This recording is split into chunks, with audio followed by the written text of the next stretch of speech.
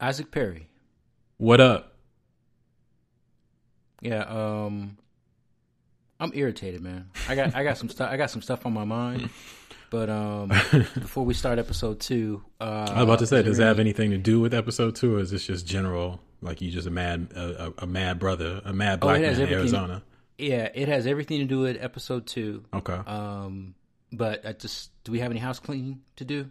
I don't. I mean, there's a couple things before we get into the main part of the show today. There's some couple of questions I have for you about some things that happened this week. But before, I mean, we can get into your stuff. If it's like really heavy on your mind and you just need to like unload, we can get into that first. We need to just trigger the theme music and just get going. All right, well, let me for ask me to you. start, so. Let me ask you something before, because I'm sensing that you are upset about a couple things involving the MCU, Spider-Man, and Sony. I'm irritated. Okay, I'm all right. irritated. I'm interested in hearing all that too, because I sense that you haven't had a chance to vent this yet. So, or maybe you vented it to people in your life and they weren't interested in hearing it. I don't know. But let me ask you something before we get to that. Did you see? There's a lot of trailers. I've been watching a lot of trailers this week. But did you see the Raising Dion trailer? Michael B. Jordan's new thing. Did you see that? Yeah, the Netflix show that's going to come in October. That's why I told you to watch it, and you didn't watch it. I then did I see just told that. you to watch it again before we started the show. So you did So see why it. you put me on? You already know I'm frustrated. You probably saw it, like 10 minutes ago? So 12. But Okay, go ahead. 12. That's good. It's fresher in your mind than it is in mine. But okay, so let me ask you something. Because as I was watching this trailer, I was thinking that it's important for us, during this kind of Renaissance age of comic book movies and superhero films and this type of supernatural, super narrative storytelling. It's important that for people of color that we take our place. We claim our place on that stage. Mm-hmm. And that it's not just a repeat of the early part of the comic book era when it was just mainly white men who were Right. These superheroes, and then occasionally you would get a woman, then occasionally, eventually, especially with the advent of Marvel, you got more people of color characters. But so I'm watching this trailer and I was thinking, how important that is. And for those who don't know, you guys should definitely go check out this trailer. The show is called Raising Dion. I think it's a Netflix show. It's a Netflix show. It is. Okay, so Yeah, it's a Netflix Netflix show. It's gonna debut in October. I don't know the exact date. Okay, so it's coming up really soon. So as I'm watching this, I'm thinking, and it's Michael B. Jordan as producer, and he's in it, but from what I can see, he's in it for like a minute. I think there's no spoiler alert. They tell you in the trailer he gets killed. Right. He's the father of this child, and he gets killed, and it's his son, this little boy Dion, who has these special. Well, go ahead. just based on the trailer, you don't know if he's killed. You just know that he's not there anymore. He's either missing or dead. Okay, all right. But I thought in the trailer, the boy says, my mom won't tell me what happened to him. Oh, okay. She won't talk about it. Okay. So he's gone, but we don't know if he's been killed or he's just missing. So, Right. which is actually smart, because then that leaves the door open for Michael B. Jordan to show up maybe later on, in another episode or whatever, when his schedule permits. But so and his son is Dion, is the the one with the special abilities, and then the mother, what's her name? She's an actress I've seen in something else before, Alicia Wainwright. She's raising the little boy, and then Jason Ritter plays Michael B. Jordan's best friend, who helps out, I guess, when Michael B. Jordan disappears or is killed or whatever. So as I was watching this, I'm like, okay, it was interesting to me because this is a show that is primarily African American, with the exception of Jason Ritter, who I'm guessing they wanted to make sure that there was someone in the show who wasn't African American. Because what happens when a show has all African American characters? It gets called a black show. Black show. Or Right. if it has, which was what's my man's what's the show on Netflix, Master of None. Master of None. I've just completely Aziz. blanked out on that. So Master of None, Aziz Ansari did a great episode. Remember the Indian episode where he was like, why is Yeah. it that when it's all Indians and it's like it's an Indian show, but when it's all white dudes, nobody's saying it's a white show? So he, and that's kind of a debate or a conversation that we've had, amongst in our community for, decades about films and television. So when I saw this Raising Dion trailer, I'm like, okay, so Jason Ritter, the white dude, is in there to make sure that this is not a quote unquote black show. I can't read the minds of the producers. I'm just, sure. This is just conjecture. But it also made me think of Luke Cage and the Marvel Netflix Luke Cage show. That was never labeled a quote unquote black show. You know what I'm saying? And everything. But Luke was always referred to as a black superhero. He was a black superhero, but I mean, that distinction was always at the forefront. Right, but it didn't get. Do you remember, like, in the 90s when it was Martin on one station and Seinfeld was on the other station, and Martin was always referred to as a black sitcom. It was a black television show. Luke Cage didn't get that same treatment. You know what I'm saying? So I'm feeling like, okay, the question that had me thinking was is that progress? Have we progressed? And if we have progressed to the point where an all black cast is not just labeled a black show, and then the flip side of that is that a bad thing for something to be labeled a quote unquote black show? And then I see this Raising Dion thing and I'm thinking, okay, is this, why is Jason Ritter in this show? Not to say that it's completely out of the realm of possibility that Michael B. Jordan's character, his best friend, would be a white dude. That's not completely out of the realm of possibility. But it does seem like it's the traditional thing of making sure that there's a racial balance in this show, so it's not a black show. You know what I'm saying? So I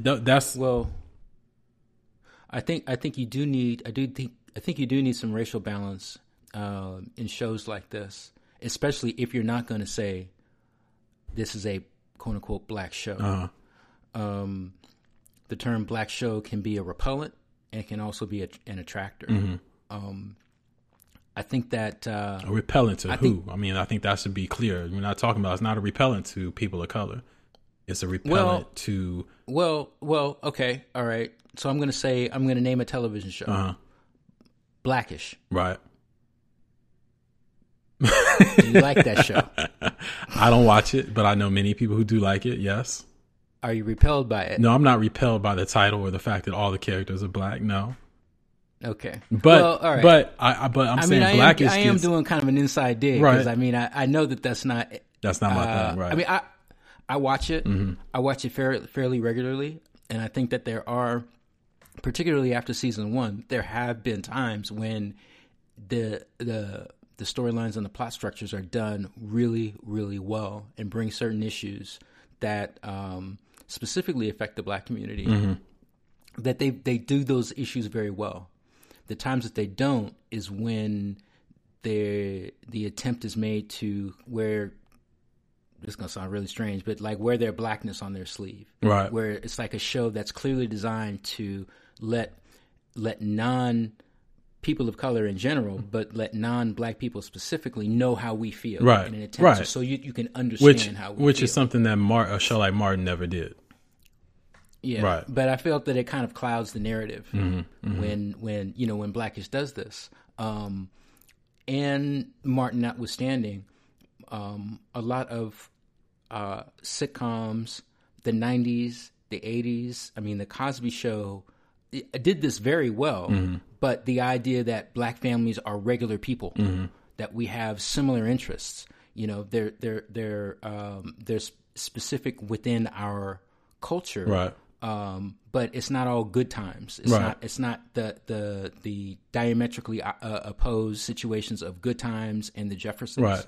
So, but let me ask you then, thinking in that same train of thought, then, how is it important to you that something like Raising Dion or Luke Cage or any of these burgeoning, superhero television shows or films like Falcon and Winter Soldier coming up, is it important to you that they bring in or intertwine the experience or the struggle or the reality of people of color, specifically African Americans? Is that something that you need and that you want to see in this show? Does it need to have that in order for it to feel fully fleshed out to you? I won't go so far to say that I think it needs it, but I do champion the fact that these are matter of fact shows. Raising Dion, as unreal as the plot structure is, but it just so happens that the little boy with X-Men abilities happens to be black. But see that's a problem. And we kind of touched on this on other topics. That's the thing that kind of throws me off a little bit when it's like, oh, this show could be about anyone. He just happens to be black.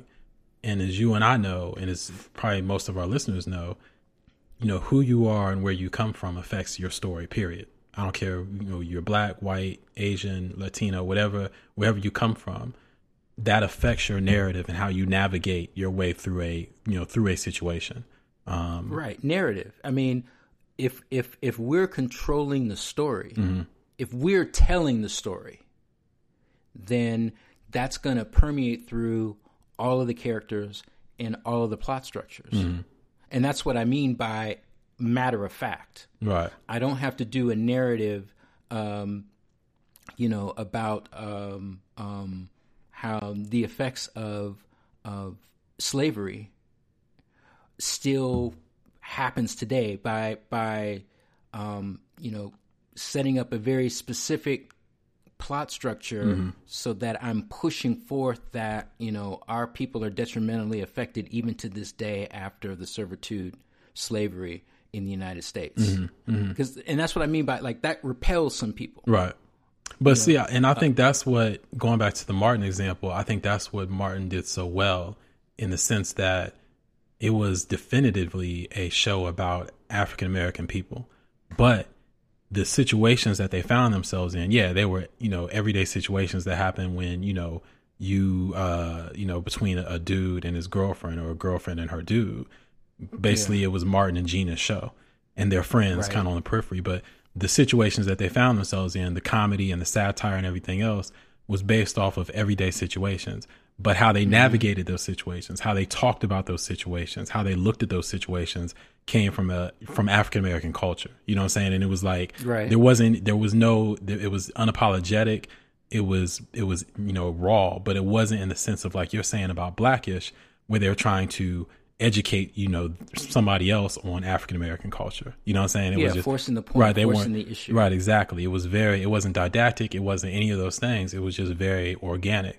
So for me, in Luke Cage, when I thought, going back to Luke Cage season 1, I remember one of my earliest thoughts in the first maybe 1 or 2 episodes was that they're trying too hard. In other words, they were trying too hard to show black culture. You know what I'm saying? They're in Harlem. I think they're on Lenox Avenue or Malcolm X or whatever. And they were at the barbershop, and, Luke Cage is reading a Walter Mosley novel, and he's talking about, James Baldwin or what, you know what I'm saying? And it was all these like kind of, not stereotypical, but these tropes basically of Black American culture. And it was like these elements of intellectual black. Right. And it was like all rolled up into this exactly. So it was like, let me write this into this scene so we can, highlight this. Even the club that they went to, whatever the name of that club was, that was basically a, Harlem Renaissance era type club thrown in modern day, Harlem. It all felt a little forced to me. So how my mind, I guess watching this Raising Dion trailer brought my mind to this just because of anytime I see a superhero film or television show that, looks like it's going to kind of evoke some element of black culture.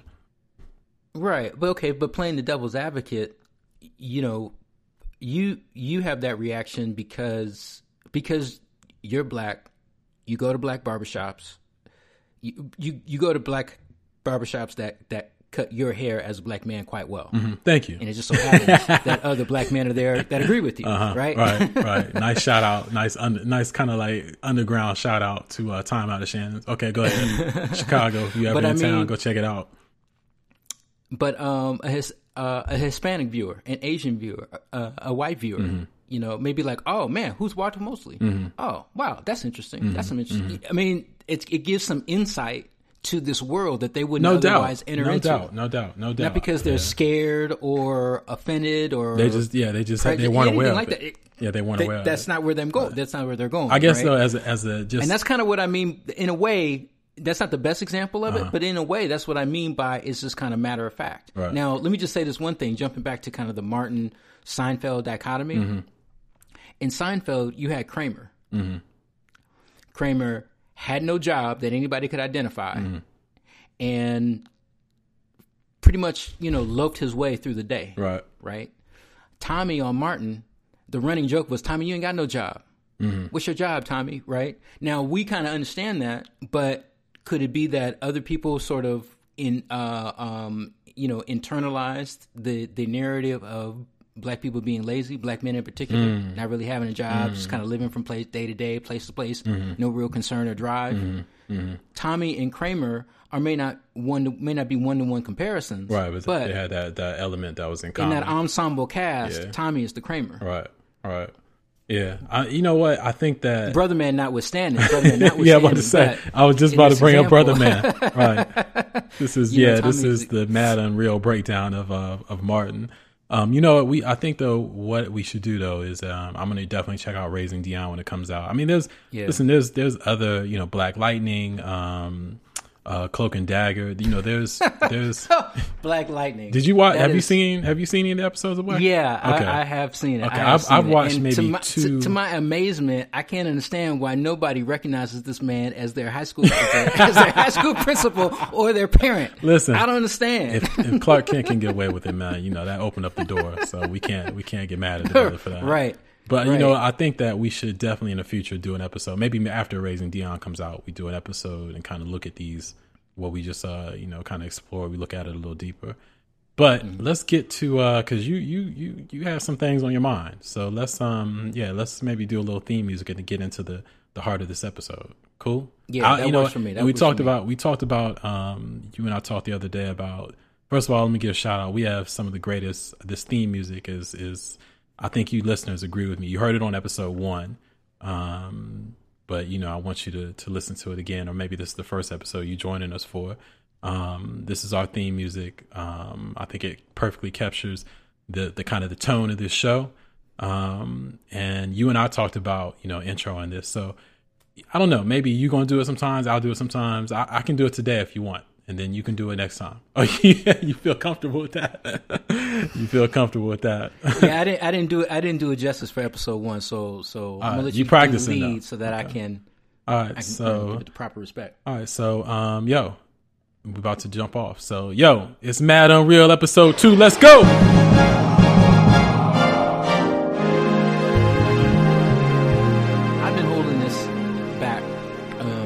For a little while, because we wanted to talk about Joker, we wanted to talk about the Mandalorian trailer, and we wanted to talk about the Rise of Skywalker special look. But we need to talk about Spider-Man. We need to talk about the look on your face right there. You was just so you're so serious, man. It's like we need to talk about Spider-Man. Okay, all right. This happened about a month ago. When everything jumped off and everybody lost their damn mind. Right. Okay. And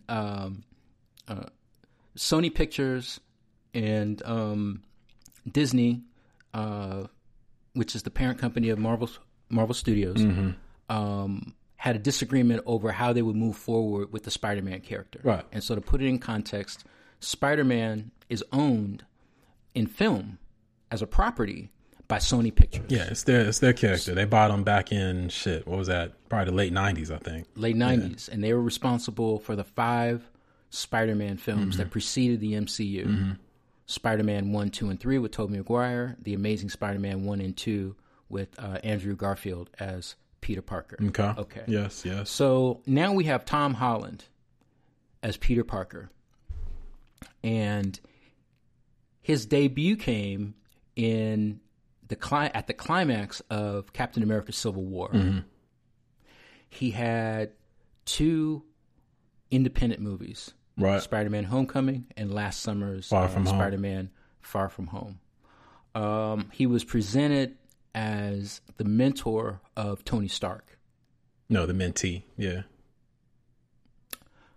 Oh, that's right. Mentor is right.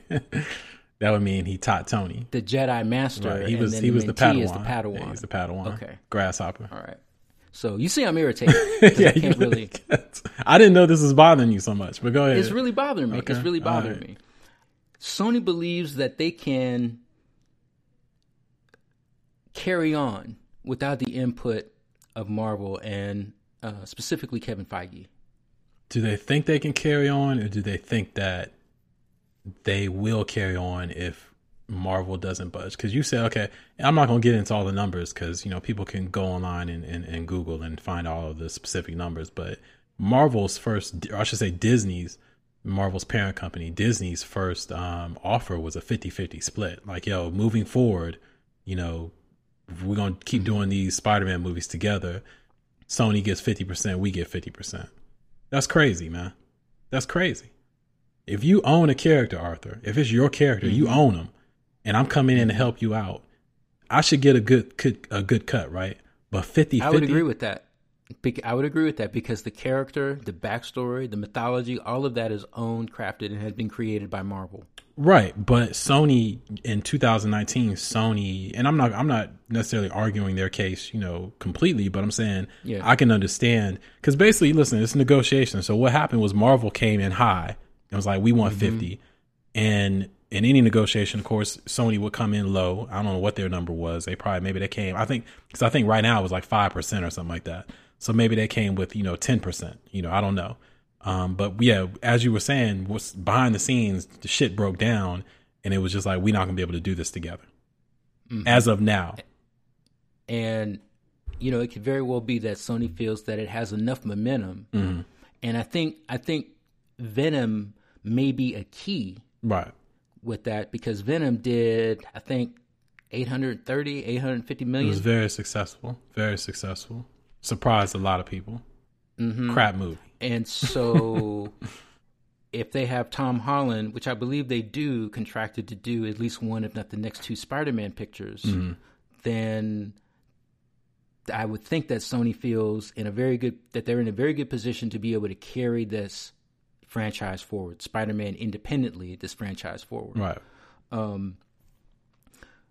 So I have two problems with that. Okay. The first problem has to do with Spider-Man as portrayed by Tom Holland in 4 movies? Really 3, but 4 movies. The last 2 Avengers movies, and the last 2 Spider-Man movies, where the relationship between Peter Parker and Tony Stark was developed, right? And for Tony Stark to have died at the end of Endgame, right? It's good fodder to be able to explore Peter's overwhelming loss, presumably within a short period of time of maybe 2 to 3 years. Okay, he's lost his Uncle Ben. Right. Yeah, he lost Uncle Ben, I think maybe 3 or 4 months before the Civil War debut. So yeah, relatively, very, and that was 3 years before Endgame, I think. So yeah, very short amount of time. Right. And Tony Stark immediately came in as to filling that slot, unintentionally, but he filled that slot. Right. And Tony himself this was the first time that he actually had influence over a young person whom he had feelings for. Okay. And this took care of his daddy issues. So everybody got daddy issues. Okay. In the MCU, everybody got daddy issues. Right. All of them. But let me ask you, let me interrupt for just a second. Before you get to, because let me ask you, is your second issue with Sony at all, or is it still within, because your first issue is with Peter Parker or Tony Holland. Is your second issue having to do with Sony or Marvel, or is it still within the story? It has to do with Sony and Marvel. Okay, because I got a point. I think that we need to, because my second issue has to do with Miles Morales. So let me just put that. Okay, so let me back up then for just. I don't know who the hell owns him, to be honest with you. Okay, so before you get to that, and before we get deep into the story issues, let's back up for a second, because you said earlier that you were like, okay, Sony feels like they can carry this on without, Kevin Feige and the Marvel Studios. So let's hypothetically go back to, let's say, 4 years ago, whenever it was that Sony sat down with Marvel Studios and they made this deal. They hammered out this deal for them to share, the producing this next the next Spider-Man movie. This is after the Andrew Garfield Spider-Man didn't perform. The second movie didn't perform as well. Critics didn't like it. Fans had issues with it. They decided not to make a third one. So Sony was clearly in trouble, you know what I'm saying, in terms of Spider-Man. The third Tobey Maguire movie was wildly, you know, slammed by critics and fans, even though I'm sure it made a lot of money. You and I were, you know, we were sitting right next to each other. That was like one of the last midnight movies you and the crew went to. Remember, we used to all 10 of us used to go to, you know, to the midnight movies when the film would drop. Yeah. We would be there the first night at midnight. That was, I think that was the straw that broke the camel's back, was Spider-Man 3. Or maybe it was Superman Returns. I can't remember. But point being that when Sony sat down with Marvel, it was like Sony was in the lesser position. You know what I'm saying? Yeah, they needed help. They needed help. So they come into Marvel and they got really nothing on their side. Marvel has at that point, you know, 8 years or whatever, or 7 years of a track record of this universe of films. And it was clear at that point that these motherfuckers was like the juggernaut. You know what I'm saying? And they knew Kevin Feige and his crew, you know, everybody at Marvel Studios, they knew what they were doing at a much, much higher level when it comes to these superhero properties, right? So they're sitting down, and if you're Sony, you got really nothing. You know what I'm saying? You have the Spider-Man character, that you own that IP, you own that intellectual property, right? Yeah. But then you're sitting now in Marvel, and like you just said, you're coming up short. You know what I'm saying? You're looking for help. So after they hammered out this, you know, that agreement, I can only imagine that when they went back to the Sony studios and had their meeting amongst themselves, whoever's in charge, I forgot the guy's name, Kevin. I forgot the head of Sony Studios, what his name is. But anyway, he probably looked at his people and was like, look, when this contract is up and we go sit down with Marvel again, we cannot let that shit happen ever again. It can't look like that. You know what I'm saying? We can't sit down with them and they sitting on, you know, they got the high ground. You know, they got the Obi-Wan Kenobi high ground and we Anakin down here, you know what I'm saying, about to get thrown into the fire pit. We can't let that happen again. So their idea, which I think was a sound one, was Venom. You know, they put, I think Black Cat and somebody else in development. You know, they were thinking about, okay, because they own all these other characters, these ancillary characters in the Spider-Man universe. They own those characters too. So let's start making movies that are in the Spider-Man universe without Spider-Man, because he's over in the MCU. And then if we can build up this universe, that way when we sit back down with Marvel, if we can't come to an agreement, we know we can bring our character, our Spider-Man, Peter Parker, Tom Holland, back into our fold, and we can roll him up in something interesting on this side, you know. Now, to me, and the fans, listen, when all this shit jumped off last month, the fans were like in a frenzy. Like, how are you going to do this? Sony, how are they doing this? They know they need to keep him in the MCU. They can't do it without Kevin Feige. I don't think, this is why I'm coming back to your original point about, you know, they think they can do, you know, they can continue on without Kevin Feige. I don't think that Sony is under any illusion that they can duplicate what Kevin Feige has done. You know, and I say Kevin Feige, I'm meaning Kevin Feige and his people, because he's not, you know, it's not like he's solo and he's doing all this stuff by himself.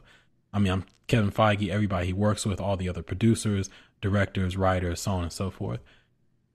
To me, Kevin Feige is the Michael Jordan of this shit right now. He is on a Bulls-like dynasty run. You know what I'm saying? Lakers dynasty, Yankees, you know, whatever you want to call it, Patriots.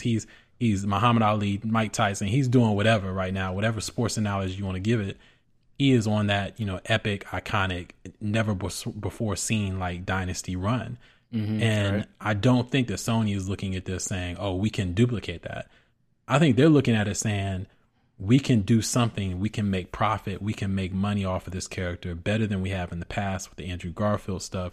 We're in a better position now. So if they force our hand, we can do something that is at least, if it's not up to the height or the level of what the MCU is doing, it's at least something that'll keep fans happy and keep them interested and keep them coming back. Would you say that's fair?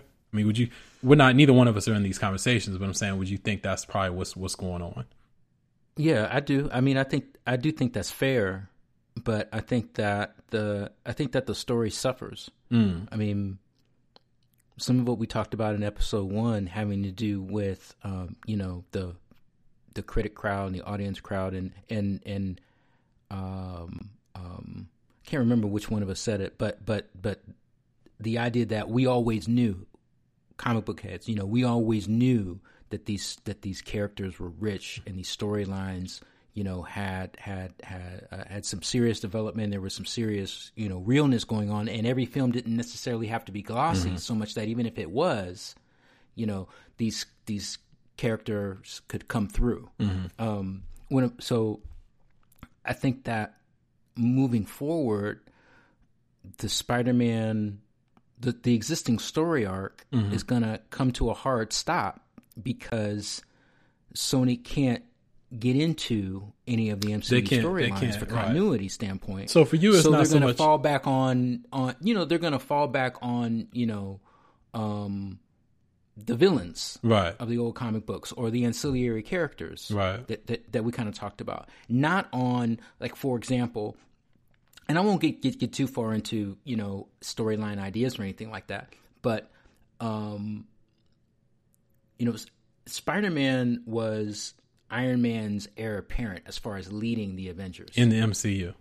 Yeah, and somewhat, and he was in the comics. He was invited into the Avengers many a times, and he was he part of? He's been a part of the Avengers before, So I get what you're saying there, but yeah, specifically in the MCU, he was definitely the mentee. He was definitely the Padawan. He was being groomed. And he refused. Remember at the end of Homecoming, he did have an initial chance to be an Avenger, right? But he declined. Yeah, because he felt that he wasn't ready. Right. And then toward the end of Far From Home, not toward the end of it, but all through Far From Home, he's ghosting Nick Fury. Like, he doesn't want that. Right. Even though he doesn't want that position. And Nick tells him, Tony said you were the guy. Tony didn't say nothing about Captain Marvel. Right. Even though in an Infinity War he was made an Avenger, in the heat of battle, Yeah. He was made an Avenger. But no, I get you. He's because Nick Fury, aka the Skrull, as we found out unnecessarily, they made him a Skrull, which I thought was not a good narrative note. But he told Spider-Man, you're ready for this. And then Spider-Man, of course, used his newfound abilities to target dude on the school bus. But yeah, I get what you're saying. Yeah, but so you sound like you're more not so much on the, oh my God, he's lost Kevin Feige, but oh my God, he's not going to be a part of the MCU. Meaning oh my God, this is going to be Tony Maguire era Spider-Man 4. Oh my God, this is going to be the Amazing Spider-Man 3 with, Andrew Garfield. What was my man, the Cheetah? Oh. You know what I mean? But you know what? Here's the thing, though. What's funny to me is that some people are looking forward to this. Because, okay, here's one of the criticisms, because there's not many criticisms leveled at, MCU Spider-Man. But here's one of the criticisms that was leveled at MCU Spider-Man is that it was too much Avengers. It was too much Tony Stark. It wasn't your friendly neighborhood Spider-Man. Even though he said that many a times throughout his two films and in the Avengers films, you never really got, New York Spider-Man, traditional Spider-Man, until the end of Far From Home, when he's swinging through the skyscrapers for the first time and he lands, and then, you see J. Jonah Jameson pop up. So a lot of people are like, okay, this Sony thing, there's a kind of a almost like PTSD, you know what I'm saying? It's like Picasso just tripping out because it's like they really want him to be a part of the MCU. But one of the silver linings of this is that, hey, if we get him out of the MCU, maybe we get we go back to the first Spider-Man with Tobey Maguire or Spider-Man 2, and we get the New York friendly neighborhood Spider-Man that we've kind of gotten, that we've always gotten in the comics. But that's when we get back into having it both ways. That I know is something that you disagreed with when it came to characters like Daredevil and Homegirl, Jessica Jones. Where it was like, well, wait a minute, they're in Hell's Kitchen. The event has already happened. Right. Like, there's no reference. There's like some ancillary reference to it, but they're not. How are you not even going to be a part of this? If you have these abilities, Daredevil, then how come you're not trying to deal with Thanos yourself, or even trying to find out what that's all about? We have. It's like we have these silo stories in the same city, and these people don't know what's up. Yeah, We're kind of like back to that. It's like after we've already taken 2 steps forward. Right. It's a definite trying to unify these stories. Yeah, it's a definite. It's going to be a very if this, because let's say I'm using the word if because this, tomorrow they could announce, Sony and Marvel worked out their differences and they've hammered out a deal. You know what I'm saying? That could happen tomorrow. But if that doesn't happen, and if this happens, then yeah, for Sony, this presents a very interesting challenge for them creatively, because Spider-Man, as I just said, the Tom Holland Spider-Man has been heavily steeped in MCU. So how do you do that? Well, I think it had to be, though. I think it had to be in order to. Yeah, I'm not mad at it at all. Set up. Yeah, I think it worked for where we are now. It worked very well. And it actually, the Civil War intro, I think, was perfect, especially considering that there were so many. Let's not forget, Black Panther was introed in Civil War. You know what I'm saying? There was so much going on in that movie, and for that to be the intro of Spider-Man as MCU, and for it to have worked, is a credit to the writers and directors, and the producers. But my thing is that from a writing standpoint, for them to, what are they going to do if this, if Tom Holland gets the next part of Spider-Man movie, Tom Holland Spider-Man movie is Sony only. I actually think that last scene helps them out tremendously, because what happened was he comes back to New York, he's swinging through, the skyscrapers. So we're getting, we get our first glimpse of that really with this Tom Holland Spider-Man. Then who pops up on that screen? Not only is it J. Jonah Jameson, it's homeboy, I forgot his name, who played him in the original Spider-Man film, the Sam Raimi Spider-Man film. J.K. Simmons. J.K. Simmons, my man. He'll always be Emil from Law and Order for me. But yeah, J.K. Simmons. So he shows up, and it's like, when I saw him, it immediately brought me back to Tobey Maguire era Spider-Man. And he's like, he outed him, he's Peter Parker, blah, blah, blah. And I feel like moving forward, if Sony wants to, they can stay on that trajectory and examine that story and never really mention any of the other stuff. They still haven't. They've got Uncle Ben to explore. We don't need it. It's not like we need a flashback origin story. We don't need that. But they haven't explored in the MCU. They have not explored Peter's feelings. He's mentioned him briefly, he's alluded to Uncle Ben. We saw Uncle Ben's initials on Peter's luggage in Far From Home. So he's been alluded to, but they've never cast anybody for a flashback. You've never heard Peter really talking about him, Tom Holland's Peter talking about him. He's never had a conversation with Aunt May about him, an in-depth conversation. So that's fertile ground for Sony to explore, and it's fertile Spider-Man ground. It's not Avengers. It's not any of that other stuff. So to me, it's like they have outs. You know what I'm saying? If they don't have to refer to MCU storyline, they have directions they can go that's completely separate from that. Okay, so you think we're going to be okay? I think. Listen, let me be clear. When I first heard this, I was a little upset because I'm not a huge Spider-Man head. You know what I'm saying? I'm not Spider-Man. I bought Spider-Man comics occasionally, as when I was younger, but I didn't. It wasn't like Daredevil. Daredevil at Netflix getting canceled hurt me. You know what I'm saying? That hurt. Right. That hurt. This announcement really didn't hurt me. That hurt. So I think we're going to be okay in this, but I still, if I had my choice, I would rather see Spider-Man in the MCU, because I want to see. I'm not happy really unless all my Marvel characters are in one universe. So Spider-Man not being in MCU, before Disney bought Fox, the X-Men not being in MCU, as good as Civil War was as a movie, it was missing the mutants. You know what I'm saying? It's like until the mutants are in the universe, I'm not going to feel really like it's a Marvel universe. So right. I'm the fact that we're not going to get Tom Holland Spider-Man, in a movie with Mark Ruffalo's Hulk, just them, fighting together or fighting each other, like we've seen it in the comics. That does that throws me off a little bit. But again, the flip side is that I kind of admire Sony, what they've done, what they're doing to try to bring him back and making sure that they have a universe for him to live in. I do look forward to more Spidey-oriented movies, although I love the dynamic between Tom Holland and Iron Man and Tony Stark, Robert Downey Jr. I love that. I love what they did. That whole narrative arc that they took them on, especially when it gets to the point where you see Peter die in Infinity War, and then you see Tony Stark die in Endgame. You know, that was earned. Those emotions were earned. Everything that happened, those things were earned over the previous film. So I've enjoyed all of that, but I do look forward to some Spidey centric, movies. You remember the trailer, the Spider-Man trailer for Far From Home? Remember when he was fighting the cops in the trailer? And he was like, I can't do your job. That was like my favorite part of the trailer, because it was a Spider-Man, New York, neighborhood, Queens, whatever type of thing. And they cut it out the film.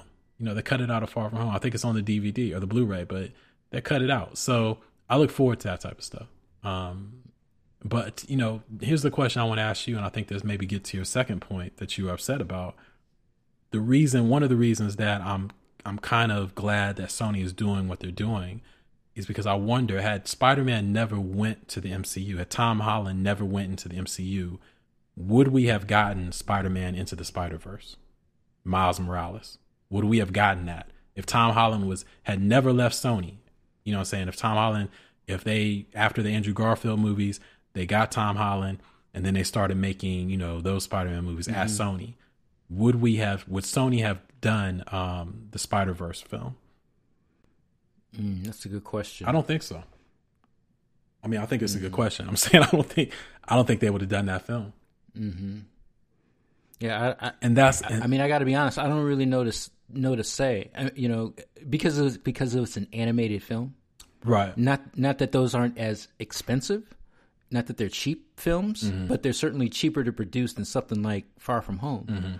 And an animated film can take the hit. It's like an animated film can take the flop as the test balloon.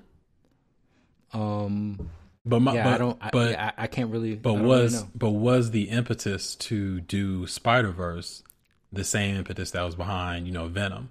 In other words, Sony is like, yo, we don't have we don't control. We're sharing Tom Holland Spider-Man, live action Spider-Man, with Marvel Studios. In the meantime, let's explore these other characters that we own. Let's build something around Venom. Let's build something around Black Cat. Let's build something around Miles Morales. See, that's the. You may have just answered your own question there. That's the advantage. I think that a lot of MCU heads are so upset about him not being in the MCU anymore. To me, that's the advantage of having different studios owning different things. Yeah. And because go ahead. If I could say one thing, I mean, I think Miles Morales from a studio perspective was risky. How would the audience react? Was that your number two though? Was you? Yeah, that was. Okay. Well, my number two was like, what happens to Miles? Right. What happens to Miles Morales? Right. Now that Sony clearly has Spider-Man, Tom Holland, do they need Miles Morales? Does Miles Morales get an animated sequel? Does he get a live? Do you think that they have plans sequel for a live action Miles Morales? You think? Because I certainly think that they were talking about it. Yeah, I heard rumors about it. Now I know that there is definitely a sequel to Spider-Verse, an animated sequel. They're working on that now. That will be coming out. It's probably going to take a few years, but I wonder, was there any plans to do a live action? And that is an excellent question. If there were plans for them to do a live action Miles Morales, does Tom Holland coming back, does that impact that? Does that kill that? I think it kills it. I think it kills it. I mean, again, I think that the fact that they did Spider-Verse as an animated film was indicative of the fact that Miles Morales is a polarizing figure. Meaning, so are you saying you saying they weren't ready to do a live action Black Spider-Man? Is that what you're saying? Right, right. Not out of the gate. I should say Afro Latino Spider-Man. I mean, there wasn't any problem with doing a live action Venom. I'm kind of split on that though, and the reason I'm split is because, for one, I value animation as much as I value live action, and in actuality, there's some properties that I'd rather see stay animated, like Akira, or they're talking about doing a He-Man movie, or in retrospect the Transformers. You know what I'm saying? It's like there are some intellectual properties I'd rather see stay animated because I value that medium, you know. And so, but I get what you're saying. I'm split because I understand what you're saying. Why was the animated Spider-Verse simply because it was a good idea that Lord and Miller had, and they brought it to the table, and were like, it was never, you know, it was never in their minds that it would be live action? Or was it that Sony was like, I don't think we should put out a live action Afro-Latino Spider-Man when we have Tom Holland over in the MCU, you know, live action? Was it that? Well, you know, there were other things in play too. I mean, this was the height of Black Lives Matter. Mm-hmm. Also, and I think that was an influencer to getting the project out. Right, because Miles in the first trailer he had on the hoodie, he had as a kind of like a shout out to Trayvon, he had on the hoodie, right? Yep, yep. It was an indicator for Sony to say, okay, this film could do well. Mm-hmm. Yeah, I think that, I mean, because really at this point, because Spider-Verse, which I think I have to look this up maybe after the show, but I think at the moment is Sony's highest grossing like animated feature ever. I think, don't quote me on that, but I believe that's true. Regardless, though, it was a success, you know, and it was a very much a box office success, but it was also even more so a critical and fan success. I know for me, this film was, you know, I saw the trailer a year before the film came out. And so I knew that the style of animation, I knew was going to be phenomenal, you know, and it was going to be something that was very different than the animated style that we've seen in film so far. So I was looking forward to that. What I didn't expect was the story. You know, the story kind of knocked me out, and I didn't expect it, because really that story, Spider-Verse, is really at the heart of that story is a story about a young Afro-Latino kid and his relationship with his father, you know, with his African-American father. That's what that story is about, you know, and it doesn't wear, to the point what we were talking about during the cold opening, it doesn't wear its, you know, quote unquote blackness on its sleeve. But at the same time, there are things, there are beats, there are story beats that speak to that, you know, in his experience. And the famous, you know, of course, the conversation with between Miles and his father, between, you know, through the door, you know, that happens later. Yeah, that's a great sequence. That's the thing that kind of I carried with me out of that movie, that scene. So to me, I feel like, yeah, Sony at this point, you know, it was to your point, it was a daring thing for them to do. Even though Miles has been, let's be clear, Miles has been successful in the comics. You know, he's a beloved figure in the comic book community. And so he's a popular character. So they knew that going in. But at the same time, for them to do this film about, you know, this kid and to also center it around him and his father, I agree with you. It was kind of daring, but I don't think that happens. I don't think that happens if Spider-Man would have stayed in Sony. So his stint in the MCU, I think, cleared a room for Sony to go ahead and start looking around for the Venoms and the Miles Moraleses. But I do agree with you, though. I wonder if it was ever a consideration to make him live action.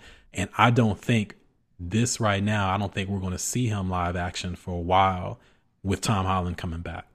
It might actually confuse the audience. It's like they have two. Or to play devil's advocate, does it open up the whole Spider-Verse thing in live action? In other words, do we get a, you know, Tom Holland movie that explores the Spider-Verse and then you bring in Miles Morales that way, you know, live action?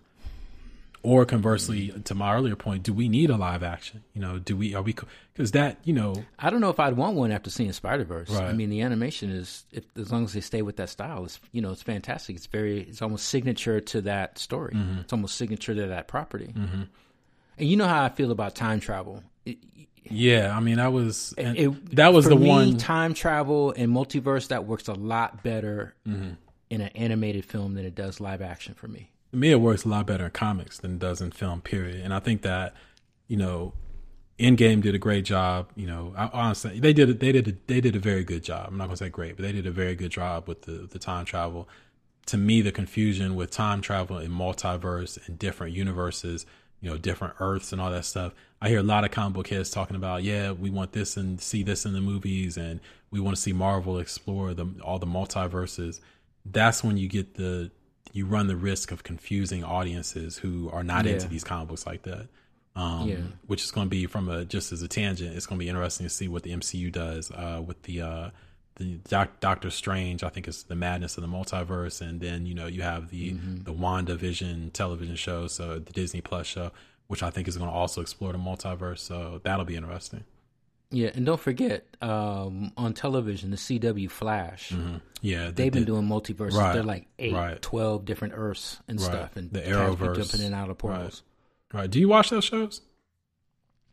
I haven't in a while, but yeah, I watched it pretty regularly. I tried to watch Arrow. I think I watched the first season of Arrow. To me, tonally, and I know this is completely getting off of what we were talking about, but fuck it. To me, tonally, the Arrowverse and Flash and, Supergirl, they have a kind of a, and I'm not saying this negatively because I used to watch this show, but they have a Beverly Hills 90210 type feel to them. You know what I'm saying? I feel like I'm past that point where I can really, really enjoy these shows. They're aimed at a demographic that's, late high school, early college demographic. And it kind of stopped me from really, really getting into those shows. But to your point, they have done the multiverse and the combining of, the crossing over and all that stuff. DC on television has done that really well for the last couple of years. Yeah, I'm not a big Arrow guy. I've watched Flash most out of all three properties, but I have seen about 2 seasons of Supergirl. Is that Flash movie still happening? The Flash movie with Ezra? I don't know. I don't know if it's still happening. I'm sorry, what were you about to say? Well, just that I just find it really strange that Carol Danvers as Supergirl is the same name as Carol Danvers in Marvel's Captain Marvel. Is it Carol? Is Supergirl? Is it Carol Danvers? That's her name. Is it Karen? Kara. It's Kara, ain't it? Yeah. Okay, Kara. Yeah. Isn't that who Marvel is? No. What's her name? Marvel's Captain Marvel is Carol. Yeah. So all right, well, you just see any white women. I got issues, man. I'm a little irritated. You're just giving them the same names. They all look alike. Right, they're flying around in space. That white woman is flying around. You know her. Horrible. So all right, so back to Spider-Man. So your 2 issues with this move, which I'm surmising based on everything you said, you're against Spider-Man leaving the MCU, mainly because I'm against Spider-Man leaving.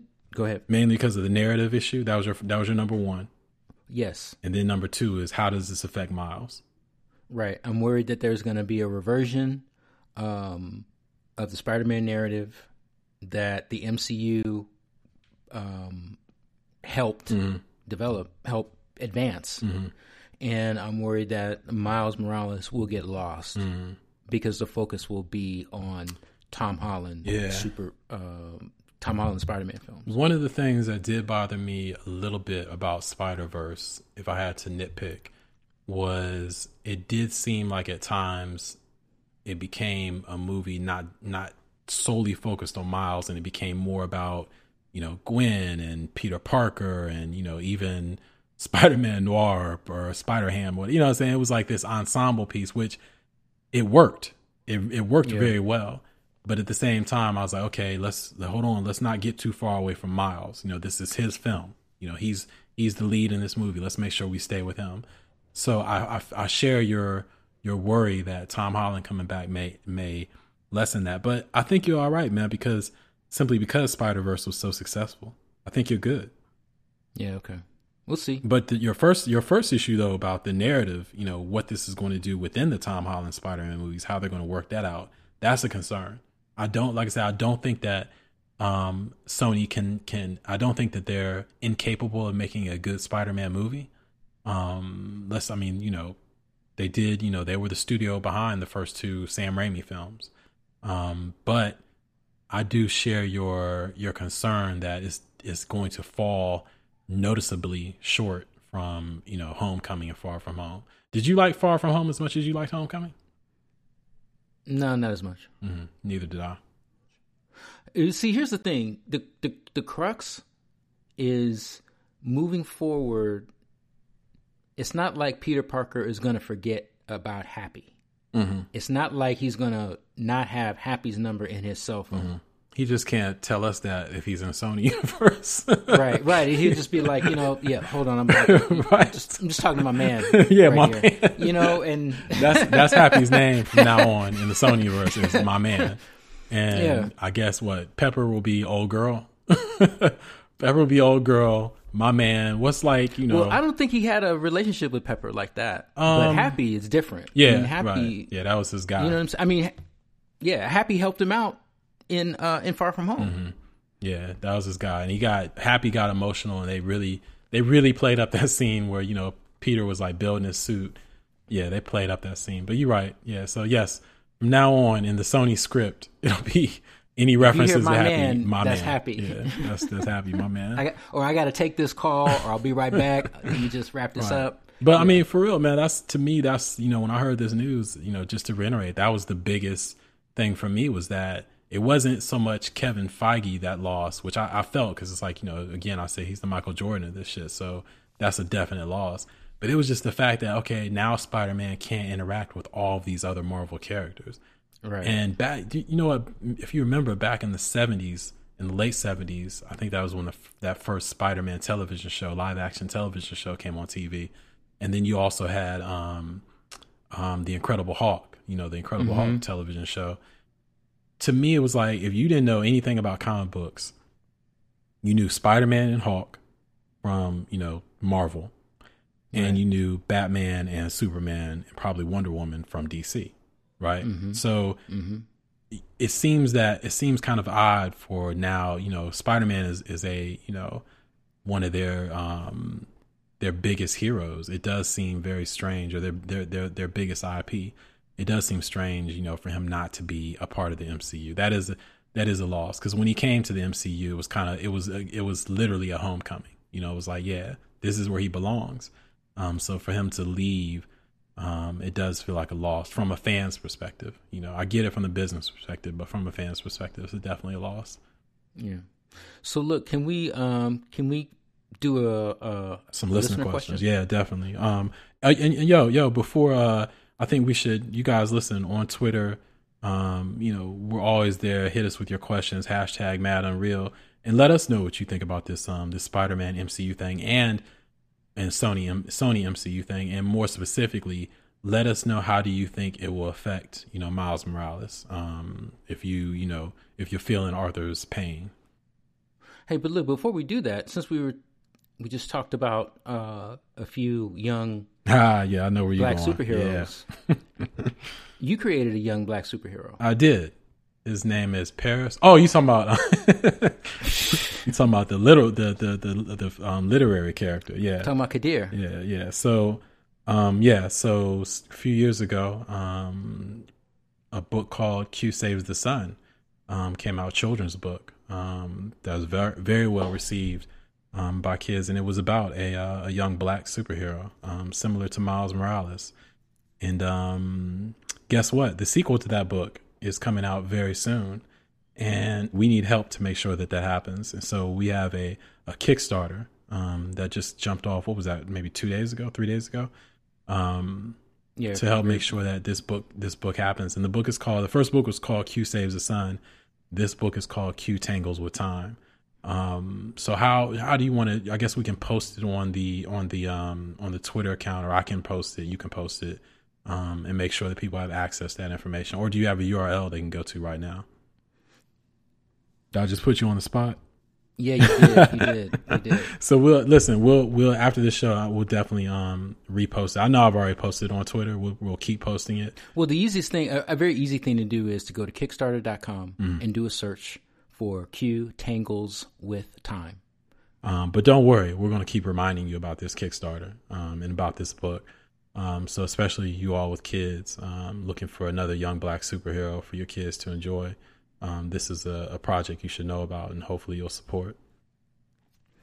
All right, so let's do a listener question.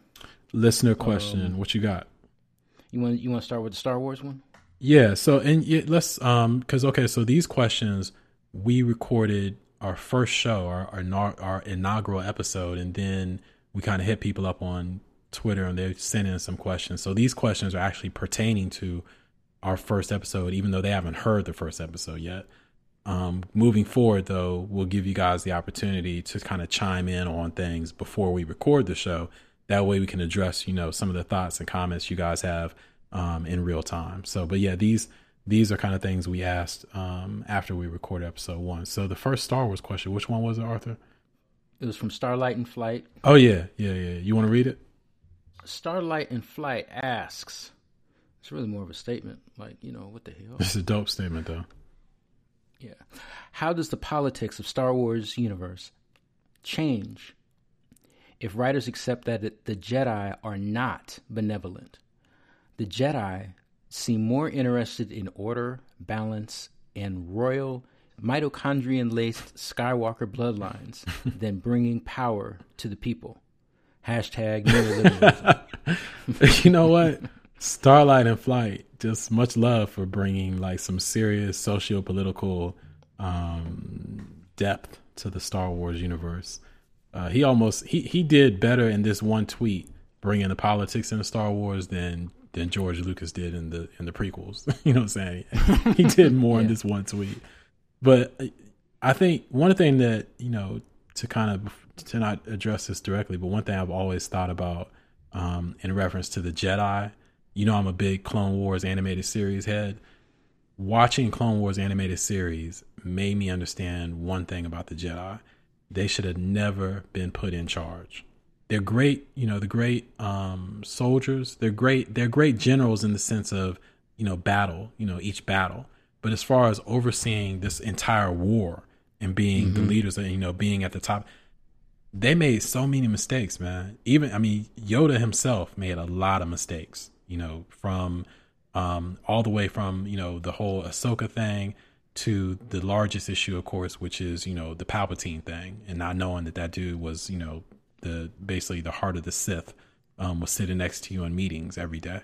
There was a lot of oversight. There was a lot of technical things. There was a lot of arrogance. There's a lot of, looking at tradition and we have to do it this way and not bending. And Anakin was right about a few things. You know what I'm saying? If you look at the Clone Wars animated series, Anakin was right about some things. So I think that my man Starlight and Flight's question, how does the politics in you change if writers accept that the Jedi are not benevolent?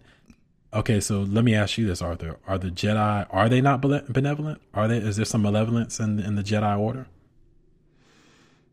Yeah, I think that the Jedi pride themselves in being, self-sacrificing, balanced judgment. They don't deal in absolutes. Only Sith deal in absolutes. So they try to take this world view. And yeah, I think it creates a big blind spot. That's a good quote. That's a good line. Blind spot. And there, but like Starlight said, the Jedi seem more interested in order and balance. Let me put it like this: is there a stick up the Jedi ass? You know what I'm saying? Is there a stick that needs to be removed in order for them to have listened to some of what Anakin was saying pre-killing the younglings? You know what I'm saying? Anakin pre-killing younglings. Some of the things he was saying, the emotional side of things seemed to be some truth there. And Yoda discovered some things. Remember in those last couple episodes of the Clone Wars, when Yoda went on that kind of self journey, and kind of saw the future a little bit. And he saw that the Jedi were going to fail. He saw the prophecy, but some of those things that he learned, it was like, they were too beholden to these ideals and not kind of listening and looking at the world they were in. And I think that caused a lot of their failures. Mace himself, man. Dude, come on, man. Mace Windu notwithstanding, who never trusted Anakin. Didn't trust Anakin until the very last second when he was like, yo, you bringing this to me. You telling me about Palpatine, prove something. Well, and Anakin's like, motherfucker, I've been trying to tell you, you know what I'm saying, for years. I've been proving myself to you. And you've been, you haven't been listening. I don't know. So Starlight and Flight, I'm kind of with you on the order and the balance and, the Skywalker bloodlines. But I think also from a bigger sense, this may be an issue with the writers and the kind of where Star Wars is going to go after Episode 9. If the Skywalker trilogy ends in Episode 9, where are we going to go? From a cinematic standpoint, not the Disney Plus thing, but from a cinematic standpoint, where do you go from there? If up until now we've been completely obsessed with, like Starlight and Flight says, with the Skywalker bloodline. fucking Jedi. All right.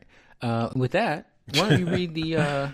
So we had some listeners. We had some Joker feedback. Yeah, some listeners actually. Well, Joker questions. Joker questions. So if you've listened that we kind of addressed, right? If you listened to episode 1, you know we went in on the Joker film before we even saw it, but we've gone in on the Joker film and what it means for the comic book community and for the those of us who love this, for the Unreal community.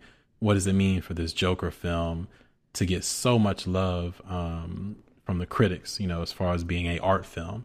So we got this comment in, this listener, Stephen B at Nipsey hit us, and he said, we asked him, we were asking who has, interest in this Joker film. And he said, I have no interest. The filmmakers appear to have a disdain for comic book movies as if they are less than, evidenced by the comments in the press. Just because you treat the Joker like it's Taxi Driver doesn't mean you're elevating the art form. Also as an unoriginal take. So Stephen B, if you've heard episode 1, you know that we have somewhat sided with you. And we asked the question, do we need this Joker film to take our Unreal, our love for the Unreal? Do we need it to take it and be praised by people who have no appreciation for these type of films? In other words, haven't we already done enough? And do we need their okay? Do we need their check mark? So I liked his question. What did you think about that? I do agree that we don't need them Mm-hmm. to validate these storylines. Mm-hmm. I think that the 2 Oscars awarded, one to Heath Ledger posthumously for his portrayal of the Joker in The Dark Knight, and the Best Picture award. The Best Picture Oscar granted to The Lord of the Rings: Return of the King, were examples of fantastical films that had, real depth to them that could not go ignored. We could debate whether or not Heath Ledger's death had an impact, brought a sympathy factor, or had some kind of impact on that, but still. You can't argue that Heath Ledger definitely delivered an Oscar-winning performance or Oscar-worthy performance. Well, let me say this, and before I say it, let me just one more response from a listener about Joker. Jeffrey, Father of Jericho, at JPNT17 said, "How you make a movie about a comic character with no interest in the actual mythology of the character? It's almost like they stuck the Joker name on it for marketing." Because they weren't sure if the movie would do well without brand recognition. So Jeffrey, if you listened to episode 1, I kind of argued the exact same point you did, man. So I appreciate your comment. And yeah, make sure you listen to episode 1 so you can hear us go in on that. I will say this though, Arthur, right now, Joker is tracking as of today. Today is Saturday, September 21st. The movie opens October 4th. Joker right now is tracking to make $83 million in its opening weekend. It's a lot of money, Emmett, to quote the old Christmas Carol television show that came on HBO back in the 80s. That's a lot of money. So this critical praise that's been given to Joker at the Venice Film Fest, at TIFF, wherever, at all the Toronto International Film Festival, I think it was at Telluride, also any of the film festivals it's already played at. The critical love that it's gotten definitely is having an impact. So I think what's going to happen is you're going to get a lot of people, whether or not I like it or whether or not I think it's warranted or whatever, you're going to get a lot of people who have no interest in seeing a comic book movie, who didn't see Endgame, who didn't see Spider-Man Far From Home, Homecoming, none of that crap. They call it crap and they have no interest in it. They're going to go see Joker because it's Joaquin Phoenix, because it's been getting all this love from critics at film festivals, because there's Oscar buzz around it, because the filmmakers have said repeatedly that it has no ties to my man Jeffrey on Twitter, who just said this, what he said. To his point, the critics or the filmmakers have said it has no ties to anything that's happened in the comic books. Not only is it a standalone film, it's not beholden to any of that mythology or history of the comic books. For all those reasons, you're going to get a lot of people who have no interest in comic book films, who are not Unreal, not part of our family. They're going to go see this film. So is that from the studio standpoint, that's great. But to our episode 1 standpoint, that's a polarizing fact. That's a polarizing issue. And I think that's what my man Jeffrey is saying in his tweet. He's not interested and neither is Stephen B. Mm-hmm. But you're going to be there, right? Yeah, I'm going to see it. Now, I didn't see Suicide Squad. Did you see Suicide Squad? To this day, I forced myself to watch Justice League. Forced. But Okay. I've not forced myself to watch Suicide Squad. But I am, because I'm interested in Birds of Prey. So I am going to force myself to watch Suicide Squad. All right. See, I don't know if Batman shows up at all by name, reference, or character In Joker. Suicide Squad. Oh, in Suicide Squad. Yeah, he does. And you talking about the first Suicide does? Squad? Yeah, he does show up. Yeah. Yeah, I'm also interested in the second Suicide Squad, which is being directed by James Gunn as we speak. But go ahead. Okay. So, but that was just an aside. I really did wonder. Mm-hmm. Joker is the most beloved villain probably in comics, period. Mm-hmm. Watching Batman Begins, as much as I enjoyed that movie, it was just this extra lift At the end of the film. At the end of the film, Right. when Joker is present. Right. And as much as I enjoyed Batman Begins, if I didn't know that Joker was going to exist at all, like if that was going to be a standalone movie, I would have been disappointed. Right. Right. Because there was no reference to Joker. Mm-hmm. Okay. Saying all that to say, Batman can't exist without Joker in a film, in a storyline. So I believe that Joker can exist without Batman. Can or can't? You know, it's like, what came first, Joker or Batman? Are you saying he can or can't exist? I'm saying that he can. Okay. All right. So I'm saying I'm saying that Joker can exist in a storyline without Batman. And if this is a film that at least explores the idea of Joker pre-Batman, because when Bruce Wayne came of age, got trained, decided to become a vigilante, crime was already happening in Gotham City. right. There was a criminal element that already existed for years and years, Right. a generation before. Everybody Bruce read Wayne. Frank Miller's Batman Year One. Frank Miller, David Mazzucchelli. So what I'm suggesting is, you know, what came first, Batman or the Joker? You're Well, okay. we've explored if Batman comes first. You're okay if Joker comes first. I'm okay if Joker comes first. So let me say this. I think that would be interesting. Let me say this because I know we gotta go. We've gone over our little time limit here, but let me say this before we out. I'm somewhat cool with that. I'm not completely cool with that because, like I said in episode 1, I don't want to see a movie where I can't see a man in a cape existing in that universe. But if we go see this Joker movie in a few weeks, and the only real reference, I'm just reiterating what I said before. If I go see this Joker movie and I can tell that this could have been about anybody, you know what I'm saying, any dude who went crazy and put on clown makeup, right. and if it has no relation to the Batman universe except for the fact that his name is Joker and, you know, Thomas Wayne is in the movie, then I'm going to look down on this movie somewhat. Even if I feel like it's a good film, I'll still say it's a good film. I'll still judge it like, hey, this is a great movie, blah blah blah. But it comes down some notches because I see that they just threw the Joker name on this. When really, again, like I said in episode 1, there has to be some elements of Joker in there. In other words, his intelligence, his cunning. There has to be something that makes me think this guy can go up against Batman. You know what I'm saying? Whether or not Batman's in the film, I don't care. I'm fine with that if this is a standalone and we never see Batman and then there's never a sequel that, you know, relates to Batman. Yeah, I'm fine with I don't that. want there to be a sequel. Right. I'm cool with with it that. being a standalone. I'm cool with that too. Yeah. But I As need an to exploration. I need to know that this is the Joker and not just Arthur I see what Fleck, you're saying. who I just see what happens you're to be saying. named Joker. You know what I'm I see saying? what I you're need to saying. know that this Yeah. is the Joker. Okay. Yeah, and I mean, to my point, it's because Joker is so beloved. It's because Joker is, you know, dude, the Joker beyond super arch film. Like, we wouldn't be having this conversation if it was a Riddler movie. We wouldn't. You know Although what I I'm would saying? love for them to get off Joker and do a dope movie. Dope. Matt Reeves, please. He's doing the next Batman movie.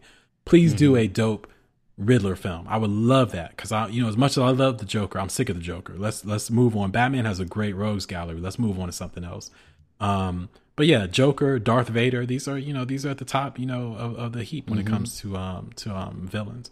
So yeah, we gotta get out. We'll talk about this again though, when we see the film. But before we leave, I just wanted to tell everybody thank you for all the support. We announced the show, I think it was a week ago. We launched the show, the name of the show, and let everybody know what we're doing. And the support has been excellent. You guys keep hitting us on Twitter with your questions and thoughts and whatever. Just make sure you hashtag it Mad Unreal, and we'll see it, and we'll get at you. Keep it unreal. Peace.